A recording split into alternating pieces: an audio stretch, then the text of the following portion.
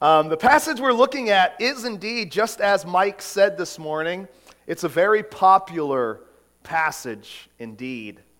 In fact, I would imagine, now Mike said he's memorized the whole thing.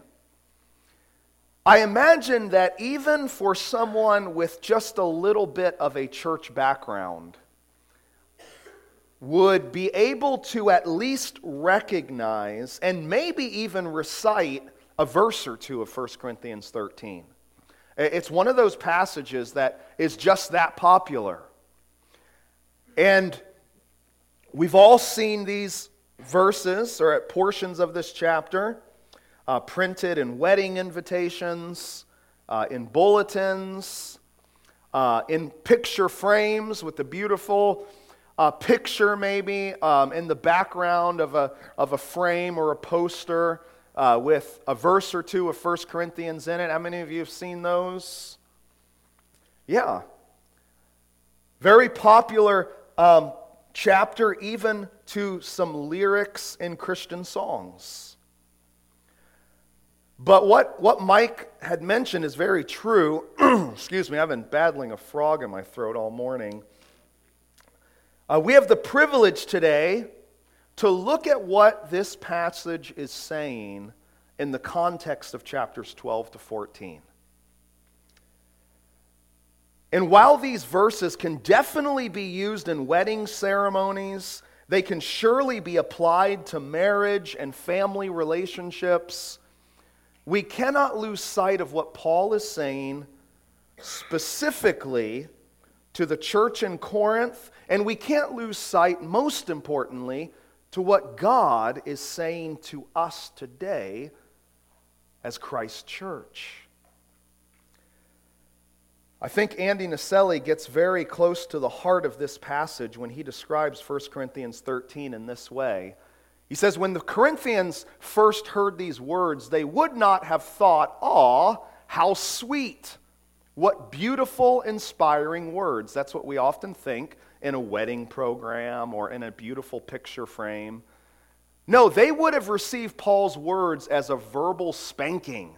How many of you got a verbal spanking this morning? Ouch!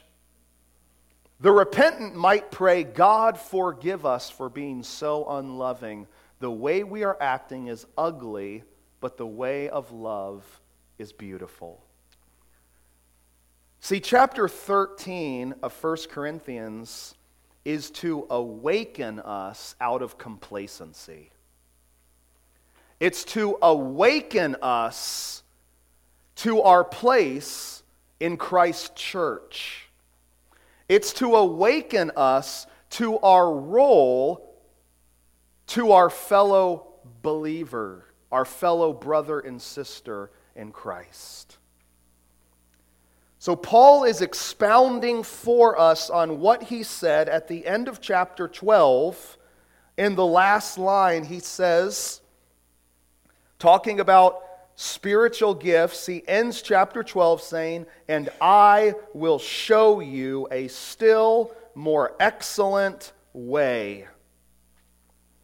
So if we are going to walk down the path of the more excellent way in the Christian life, then we have to see the primacy of love. Love in our lives, love in our actions as a part of Christ's church.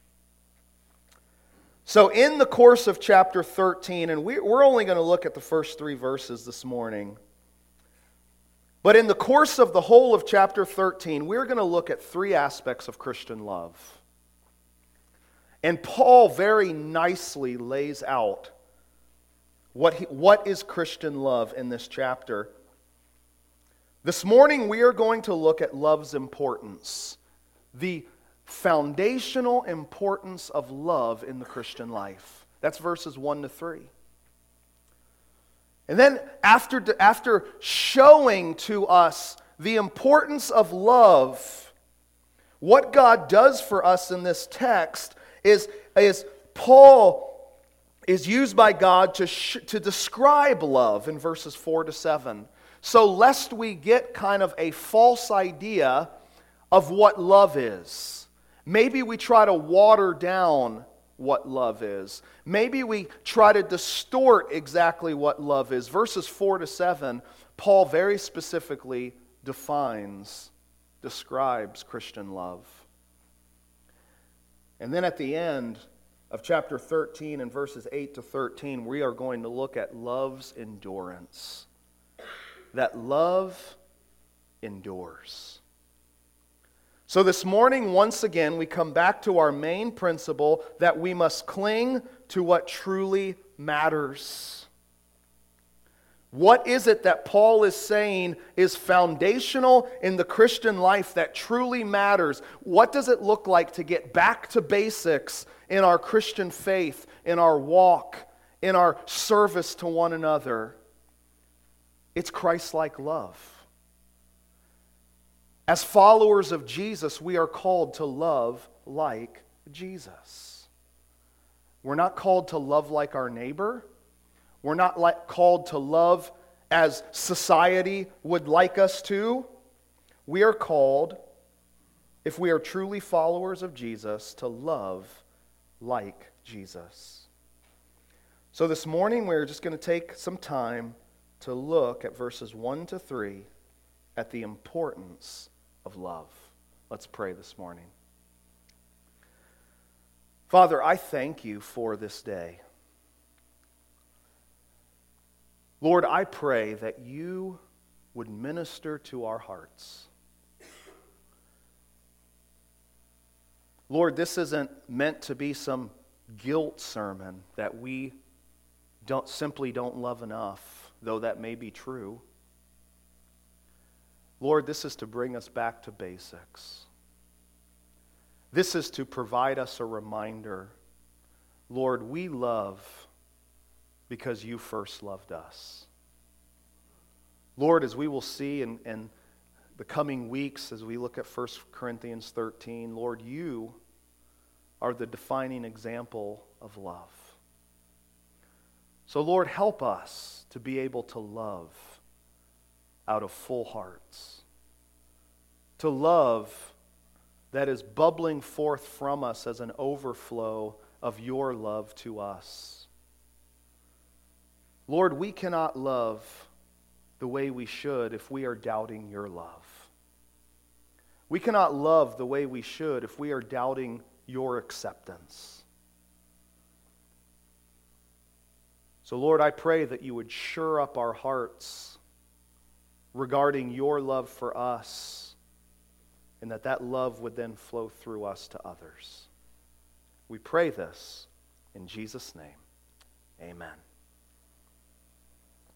We're looking this morning at love's importance. And by the way, I just want to take a quick commercial break. Not really a commercial break. But we do, I think it was in the bulletin this morning, if you have children here with us, we do have sermon notes, or children's bulletin to help take notes. We really want every eye to be looking at this important passage, 1 Corinthians 13. So we are looking at love's importance. Let's read together verses 1 to 3. Follow along as I read. If I speak in the tongues of men and of angels, but have not love, I am a noisy gong or a clanging cymbal. Quite a word picture. We'll talk about that. And if I have prophetic powers, or in other words, the gift of prophecy, and understand all mysteries and all knowledge, wouldn't that be great? And if I have faith so as to remove mountains, but have not love, I am nothing. If I give away all I have, and if I deliver up my body to be burned, but have not love, I gain nothing. Man, isn't that contrary to the world's way of thinking this morning? Isn't that totally outside the scope of how we so often feel? We who judge success, even in our Christian life, based on the things we do or don't do? I mean, Paul's getting at a whole other element here in the Christian life. That which is not judged externally, but that which is internal. You see, we can play a good game in the Christian life. So many times our target is not to please Jesus, it's to please others. That if we can somehow meet the standard of others, somehow that is enough. And somehow we have arrived. And while Scripture does talk about externals, how a Christian should live, how a Christian should walk, that is never the foundation. That's always an overflow of something greater that God is doing in our hearts. So we are going to see from verses 1 to 3, the point that Paul is making is love over gifts. Again, as one person says, love is not a spiritual gift. It is essential for using spiritual gifts, and it is more important than spiritual gifts. That's what Paul's getting at here. Love is not some type of a spiritual gift that God gives to a few. No, love is to be the common denominator in all spiritual gifts. So we're going to take this morning and we are going to look at some of these spiritual gifts that Paul describes here in the first 3 verses, and we are going to look at what Scripture says regarding love and the lack thereof. Paul starts by talking about tongues. If I speak in the tongues of men and of angels.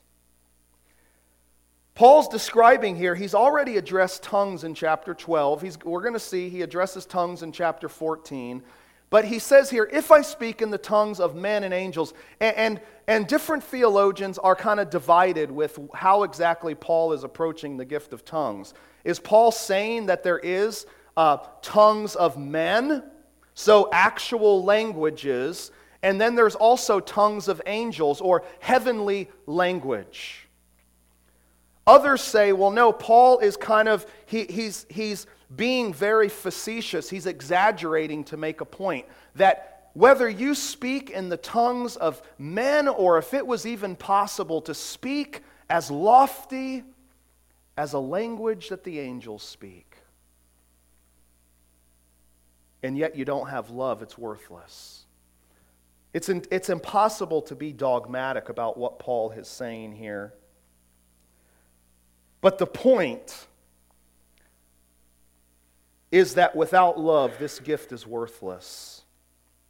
Now, Paul mentions tongues here first, and then he's going to go to prophecies in verse 2, because this is one of the major problems the church in Corinth was dealing with. Almost like this battle that these were two very highly publicized gifts within the church. And you have individuals clamoring to speak specifically in tongues. Somehow that gift was elevated in the church. And Paul here is saying, no matter what the gift of tongues looks like that you are exercising, if it is void of love, there's the missing element, but have not love. And he's using himself as an example here. Just as he said positively, as I imitate Christ, follow me. Now he's saying, I'm going to use myself as an illustration for a bad example of what not to follow. He says, if I don't have love, even if it's the tongues of angels, I am a noisy gong or a clanging cymbal. How many of you like to hear just a bunch of pots and pans in your cabinet, maybe you think back to the toddler days, maybe you're in those days, and they all come clanging out because your toddler's in there, and it makes just a wonderful noise, doesn't it? Remember those days? I mean, that's the picture you get, that this is not just a one-time like a Chinese dong where it's like dong. No, this is the word picture and the language that is used, that this is like a continual banging. It keeps going and keeps going. I am a noisy gong or a clanging cymbal. It's continually making noise. That is what this high and exalted gift is without love. Now, I'm pretty tolerant in the house with noise, and we kind of have to be with 4 kids. In fact, Rachel sometimes says, how can you read a book or something in the midst of all the chaos that's going on around you? It's like, I don't know, I just zone it out. But even then it gets to a point where it gets so loud, it's like, all right, everybody's going to their rooms. I can't hear myself think. This continual, noisy gong. That is what tongues looks like without love. This word love, it's really interesting that in the book of 1 Corinthians, the word love is mentioned 14 times. In chapter 9 alone, or in chapter 13 alone, this word love is used 9 times. Love is essential. You want to know the last time the word love is used before we get to chapter 13? And you want to get an idea of what Paul is talking about here? Jump back to chapter 8 and verse 1. Now concerning food offered to idols, we know that all of us possess knowledge. This knowledge puffs up. But what does love do? It builds up. You see, Paul is talking here about the gifts of tongues that are being used, and people are priding themselves in this gift. But what is happening is it is puffing the self up.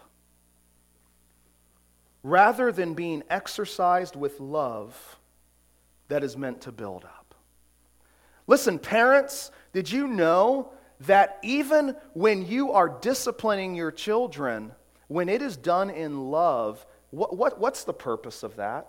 It's to build your kids up, right? Kids, did you know you can take comfort in the fact when your parents tell you you're grounded, you can't play the video games, you get a spanking, whatever it is that happens, that when that is done in love, that is actually for your good, for your building up. Even the tough things that God sometimes calls us to do, when done in love, are for the purpose of building up. That's why parenting in anger is such a bad thing, because that is almost like a retribution that you are giving out to your kids, and it all of a sudden becomes a thing of vengeance, or somehow I was slighted. And it no longer becomes a thing of building up, discipline for the purpose of building up. It can many times be discipline for the purpose of tearing down. Same thing can be done in churches. Man, when we have to correct a brother or sister, when we have to go to someone and say, hey, you kind of offended me. When that's done in love, it's not done to destroy a relationship. It's done to build up that relationship.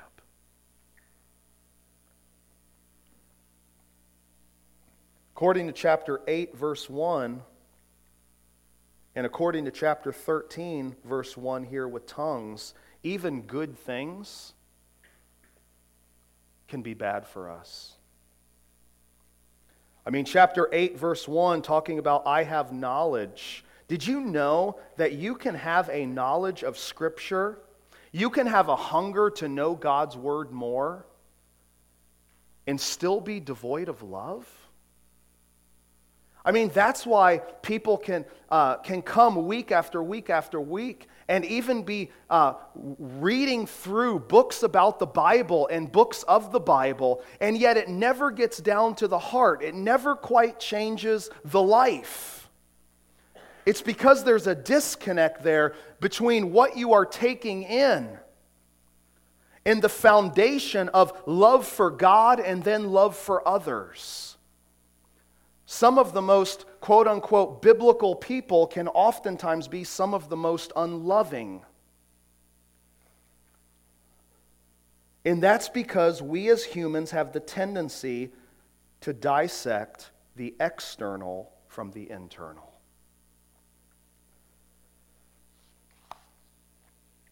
The resulting impact is nothing greater than a noisy gong or a clanging cymbal.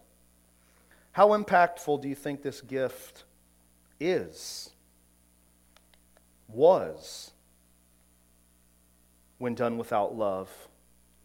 But Paul doesn't stop there. In verse 2, he brings out a second spiritual gift, this gift of prophecy. If I have prophetic powers. Literally, he just says, if I have prophecy. In other words, if I have the gift of prophecy. And Paul has already addressed this gift of prophecy in chapter 12. And again, Paul's going to encourage them to seek the gift of prophecy in chapter 14 above tongues. And then he describes the greatness of this gift of prophecy. Again, he's using kind of exaggerated language to prove a point. He says, if I have prophetic powers, or the gift of prophecy, and I understand all mysteries and all knowledge. None of us this side of eternity have that ability. Look at verse 9. In reality, Paul says, for we know in part, and we prophesy in part. Complete knowledge, complete understanding of God's mysteries is impossible this side of eternity. Again, this word knowledge Paul uses here, it goes back to chapter 8, verse 1, that the knowledge that they claim to have, it's simply puffing themselves up. When he talks about understanding all mysteries, that is a very important word in 1 Corinthians. Paul is not saying that these things are bad things. These are good things. I mean, Paul himself said in 1 Corinthians 2, verse 1, I did not come proclaiming to you the mystery of God with lofty speech or wisdom. No, he came in humility. And he said in chapter 2, verse 7, that we impart a secret and hidden wisdom of God. It's God's eternal plan of redemption that has been manifested through Jesus. So this mystery is really important. It is the very message of Christ crucified that baffled the minds of all who came before Christ. Paul in chapter 4 and verse 1 says, this is how one should regard us as servants of Christ and stewards of the mysteries of God. So Paul is in no way undermining the importance of knowledge and mysteries, but that knowledge and mysteries will never be complete until Jesus comes. And Paul's going further than that. He says, even if it was possible to have all of the biblical knowledge in the world, to know all of the mysteries of God. You jump down to the end of verse 2. But have not love, there's that phrase again, I am what? Something? I'm nothing. I am nothing. Don't we all desire to be something? Don't we all desire to be recognized in one way, shape, form, or another? We like to be recognized for our work, I mean, all of you get a paycheck, right, at the end of the week for your work. You probably wouldn't work at your job too long without one. Don't you like to get a, hey, good job, you're doing good, those yearly evaluations or whatever you may receive? Those things are nice and good, but there comes a point in our life when those things take an improper place of idolatry in our hearts. And what was happening in the Corinthian church is that they were seeking to be recognized as they were exercising the gift of tongues, the gift of prophecy. And what Paul makes clear is you can understand everything about God, which would be impossible. And if you didn't have love, you would have no standing before Him. You would be nothing. Here these Christians were trying to gain status before man and ignoring their status before God. Jesus himself said, "By this all men shall know that you are my disciples, that you have love for one another." Without love, I am nothing. A third spiritual gift that he mentions is not only tongues and not only prophecy, but it is faith in verse 2. He pairs up prophecy and faith back to back. If I have prophetic powers, understand all mysteries and all knowledge, and if I have all faith. So we have seen in chapter 12 that faith is a spiritual gift. Now we are all called to have faith, right? Hebrews 11:6, without faith it is impossible to please God. How do we come to Christ? We come by grace through faith. But in addition to the faith that we are all called to have in Christ, there is this spiritual gift of faith that individuals have the gift of faith that they are able to go through situations and trust God in greater ways many times than others. That doesn't mean we say, we don't seek to have faith in God because we're not gifted that way. No. Think of George Mueller, for instance. He has an orphanage that would set the plates at the table, not even knowing when the meal's going to come. And what does he do? He prays in faith, and the knock comes at the door. There are individuals gifted with faith. And Paul here, again, speaking in exaggerated terms, says, even if I have all faith, I mean, there is a limitless supply of faith. This faith is so great, the text, Paul says, that I could remove mountains. That's a familiar analogy, isn't it? Jesus used this illustration of faith that moves mountains several times.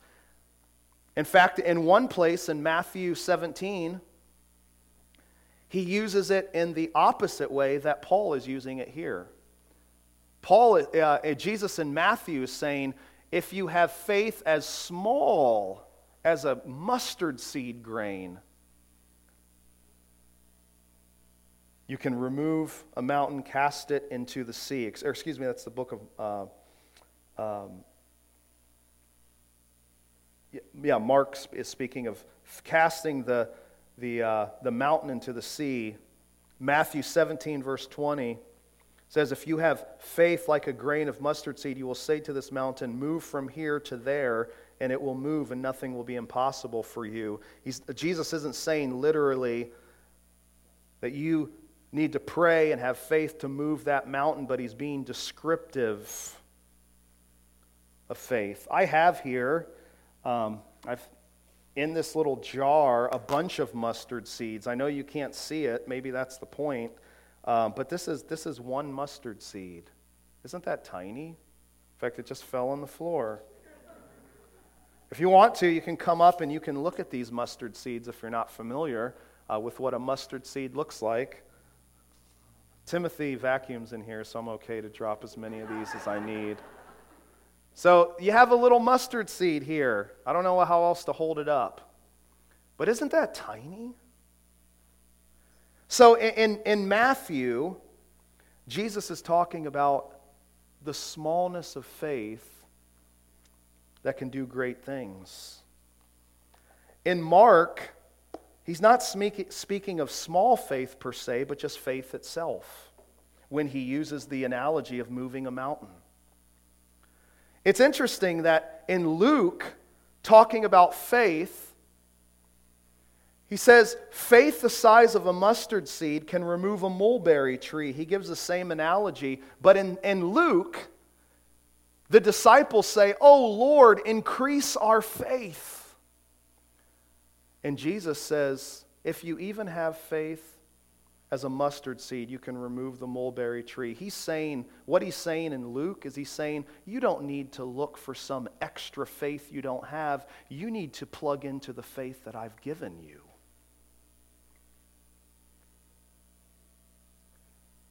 And we can all identify with a lack of faith in our Christian lives.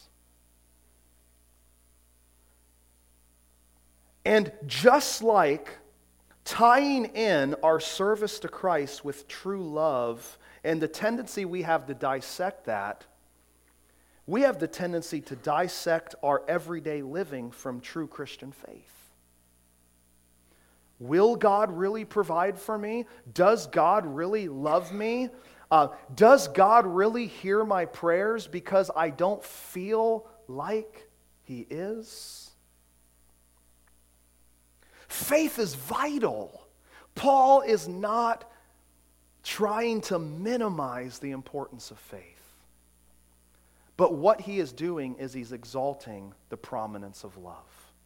Even if I have all faith and I do not have love, I am nothing.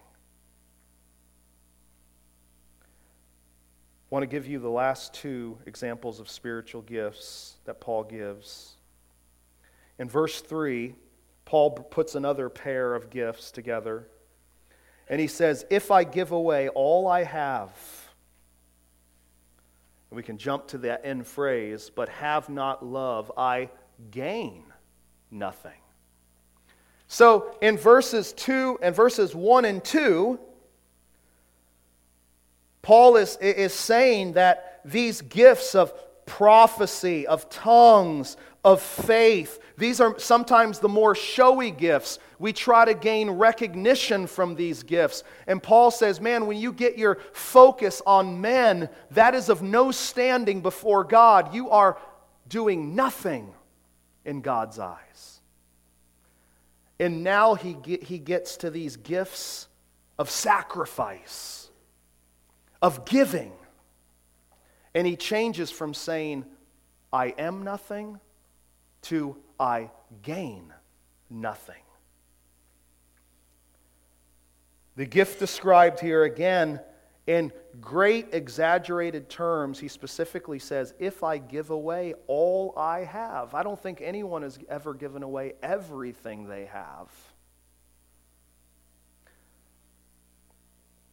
In Romans 12, again, speaking of the good gift of giving, he says, the one who is, in Romans 12:8, Paul says, the one who is gifted, who contributes, let him do so in generosity. In other words, do it with all of your heart, with all of your soul, with all of your mind. And God has indeed gifted individuals to be especially giving. It's not that all of us aren't called to give sacrificially and in faith, but God has gifted certain individuals to especially give in generosity.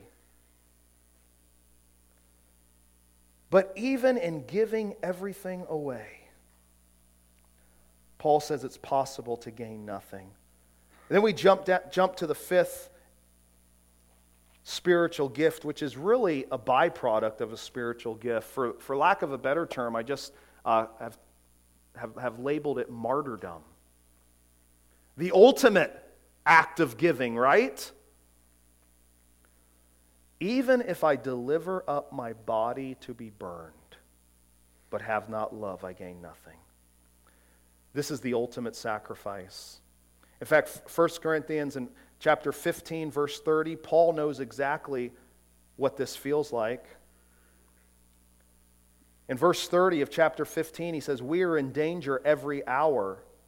I protest, brothers, my pride is in you, which I have in Christ Jesus our Lord. I die every day." In other words, Paul is always denying self, going through hardship for the sake of the gospel. You don't need to turn there, but I'm going to read from you from Hebrews 11. Paul, or the author of Hebrews, I shouldn't say Paul, talking about the life of faith, what Christians in the first century went through. He says in verse 35, "Women received back their dead by resurrection. Some were tortured, refusing to accept release, so that they might rise again to a better life. Others suffered mocking and flogging, and even chains and imprisonment. They were stoned. They were sawn in two. They were killed with the sword. They went about in skins of sheep and goats, destitute, afflicted, mistreated, of whom the world was not worthy, wandering about in deserts and mountains and in dens and caves of the earth." That is what God's people throughout history have gone through. And yet Paul says, even in giving the ultimate sacrifice of one's life, if that is done without love, I gain, you gain nothing. You see, folks, loveless giving, what it really is it's giving for self. What can I get out of it? What did Jesus say when he saw the Pharisees and they were on the street corners where they could be seen and they were boldly praying? They were giving so that others could see. What did Jesus say? He says, they have their reward. But it's the one who in the privacy of their closet falls on their knees in worship and humility before God, the one who in private gives sacrificially to the Lord, not to be seen, but as an act of worship. That is true love.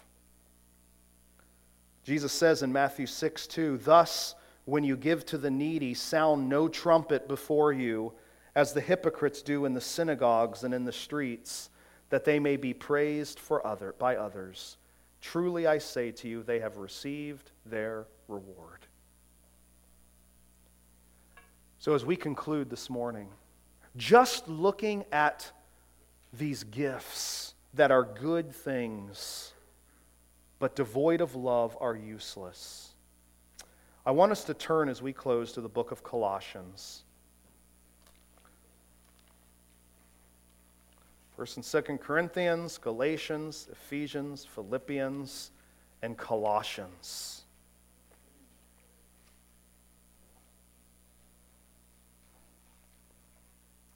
I want us to tie this all together. What is the so what of verses 1 to 3? Is it to make us feel guilty?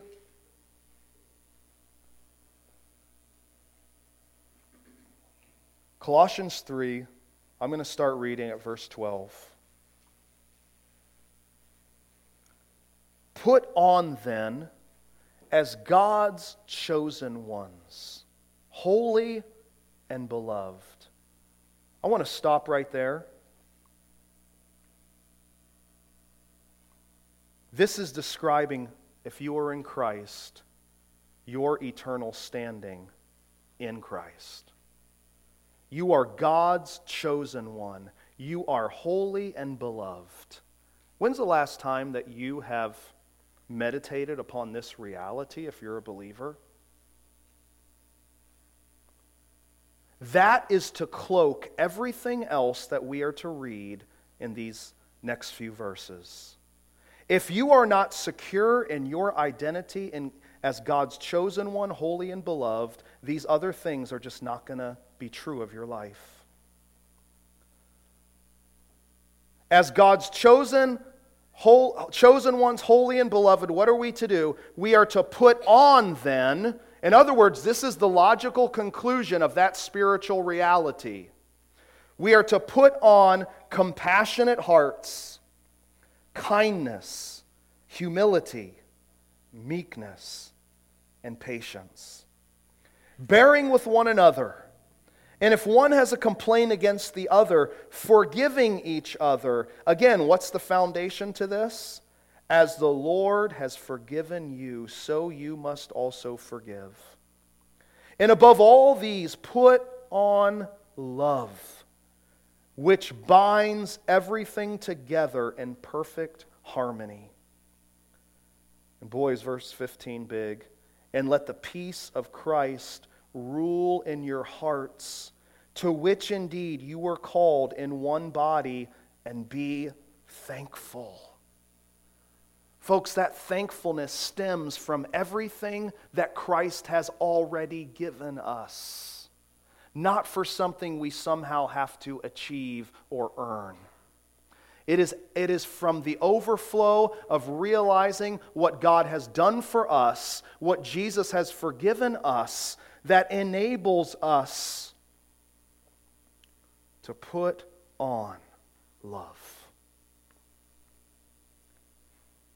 That is the only thing that will accomplish the peace of Christ ruling in our hearts. It is the only thing at the end of verse 15 that will truly unite us as one body. It is love that overflows from a full heart. Similarly, in Ephesians 5 and verse 2, that will be on the screen for you, the scriptures say, and walk in love. What? Just be a better loving person? No, that's not what the scripture says. No, walk in love as Christ loves us and gave himself up for us, a fragrant offering and sacrifice to God. We love out of a heart full of the love of Christ. This past week, I was just peacefully working in my office, and I forget exactly what I was doing. I told somebody I was working on my sermon, and it was going to be a hellfire and brimstone sermon because of what happened. You'll understand the joke when I tell you. Just peacefully working in my office. It was a Wednesday. John D. was working over on the activity center side, getting stuff ready for Awana. Dennis was at a conference, so I was just me and John. And I'm working, and I notice, I look at my computer power bar, and it's getting low, and I had plugged it in to the power strip, and I said, my computer's not charging. I look down, and the power strip is on its side, and it's not all the way plugged in. And I was like, oh, okay, so I thought I was plugged in to the power strip, but was not. Now, power is not flowing through that cord into my computer that is energizing it, even though it was close to the power strip. And I think that's the way it is many times in our Christian lives. Man, we can be close to the power strip, we can be coming to church, we can be doing all these external things. We are doing, but we are not seeking to simply be. God, would you work in my life? Show me what you have done in the stillness of the moments. Would you lead me into a deeper relationship with you? Folks, it's in the private that all of the active is to work out. Man, if there is no private relationship that you have with God, you're just going from one thing to another, no wonder the love of Christ isn't flowing. Now, I'll finish the story. So I went to I kind of ducked under my little side desk. I have like an L-shaped desk, and I go under there, and I'm kind of trying to shove in the cord back into the power strip, and then I have another cord that's running a space heater, and it's connected to an extension cord going around back behind my file cabinet and into that same power extension. Well, over time, I don't know if the thing just got weak, but one of the prongs broke out of the extension cord. I hear this big pop and see a flash, and before I know it, the carpet in my office is on fire. Well, luckily it wasn't a huge fire, but man, in about 10, 15 seconds, that whole office was full of smoke. And I had a notepad. The only thing I could think of spur of the moment was this notepad that I just kind of stamped out the fire. I was like, what if that thing caught fire? What would I have done? But anyway, maybe we are not plugged in to the proper power source. And man, and then when the flames do go up, we act surprised. But just like that weakening cord, the problem's been going on a long while. We've just ignored it. And God, in loving grace, will allow us to reach, whether it's burnout, whether it's frustration, whether it's just, I am so discouraged in my Christian life, I need to seek Christ in a deeper, more filling way. Whatever the case is, God will bring us to that point, not in tearing down judgment, but He will bring us there so that we are truly plugged into His love, the vertical and then the horizontal to each other. Galatians 5:14 says, "For the whole law is fulfilled in one word, you shall love your neighbor as yourself."